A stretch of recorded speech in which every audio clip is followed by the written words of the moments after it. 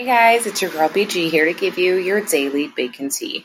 Alrighty, so your baking tip for today. So I told you guys I made donuts. Another way that you can make them if you're not a big fan of frying things in oil on the stove, it's scary for me, but you can put them in the air fryer. I have not tried it yet, but I did look at the recipe that I was doing and scroll down, and that is an option too. So you're going to put it in the air fryer for 2 to 4 minutes on 350 degrees, set your temperature of your air fryer, take it out, turn it over, and do the same thing for that side. And then you can use my glaze recipe or you can make yourself chocolate glaze, maple glaze. You really can customize the glaze and add sprinkles to match whatever you're doing, whether it be a party or just for fun.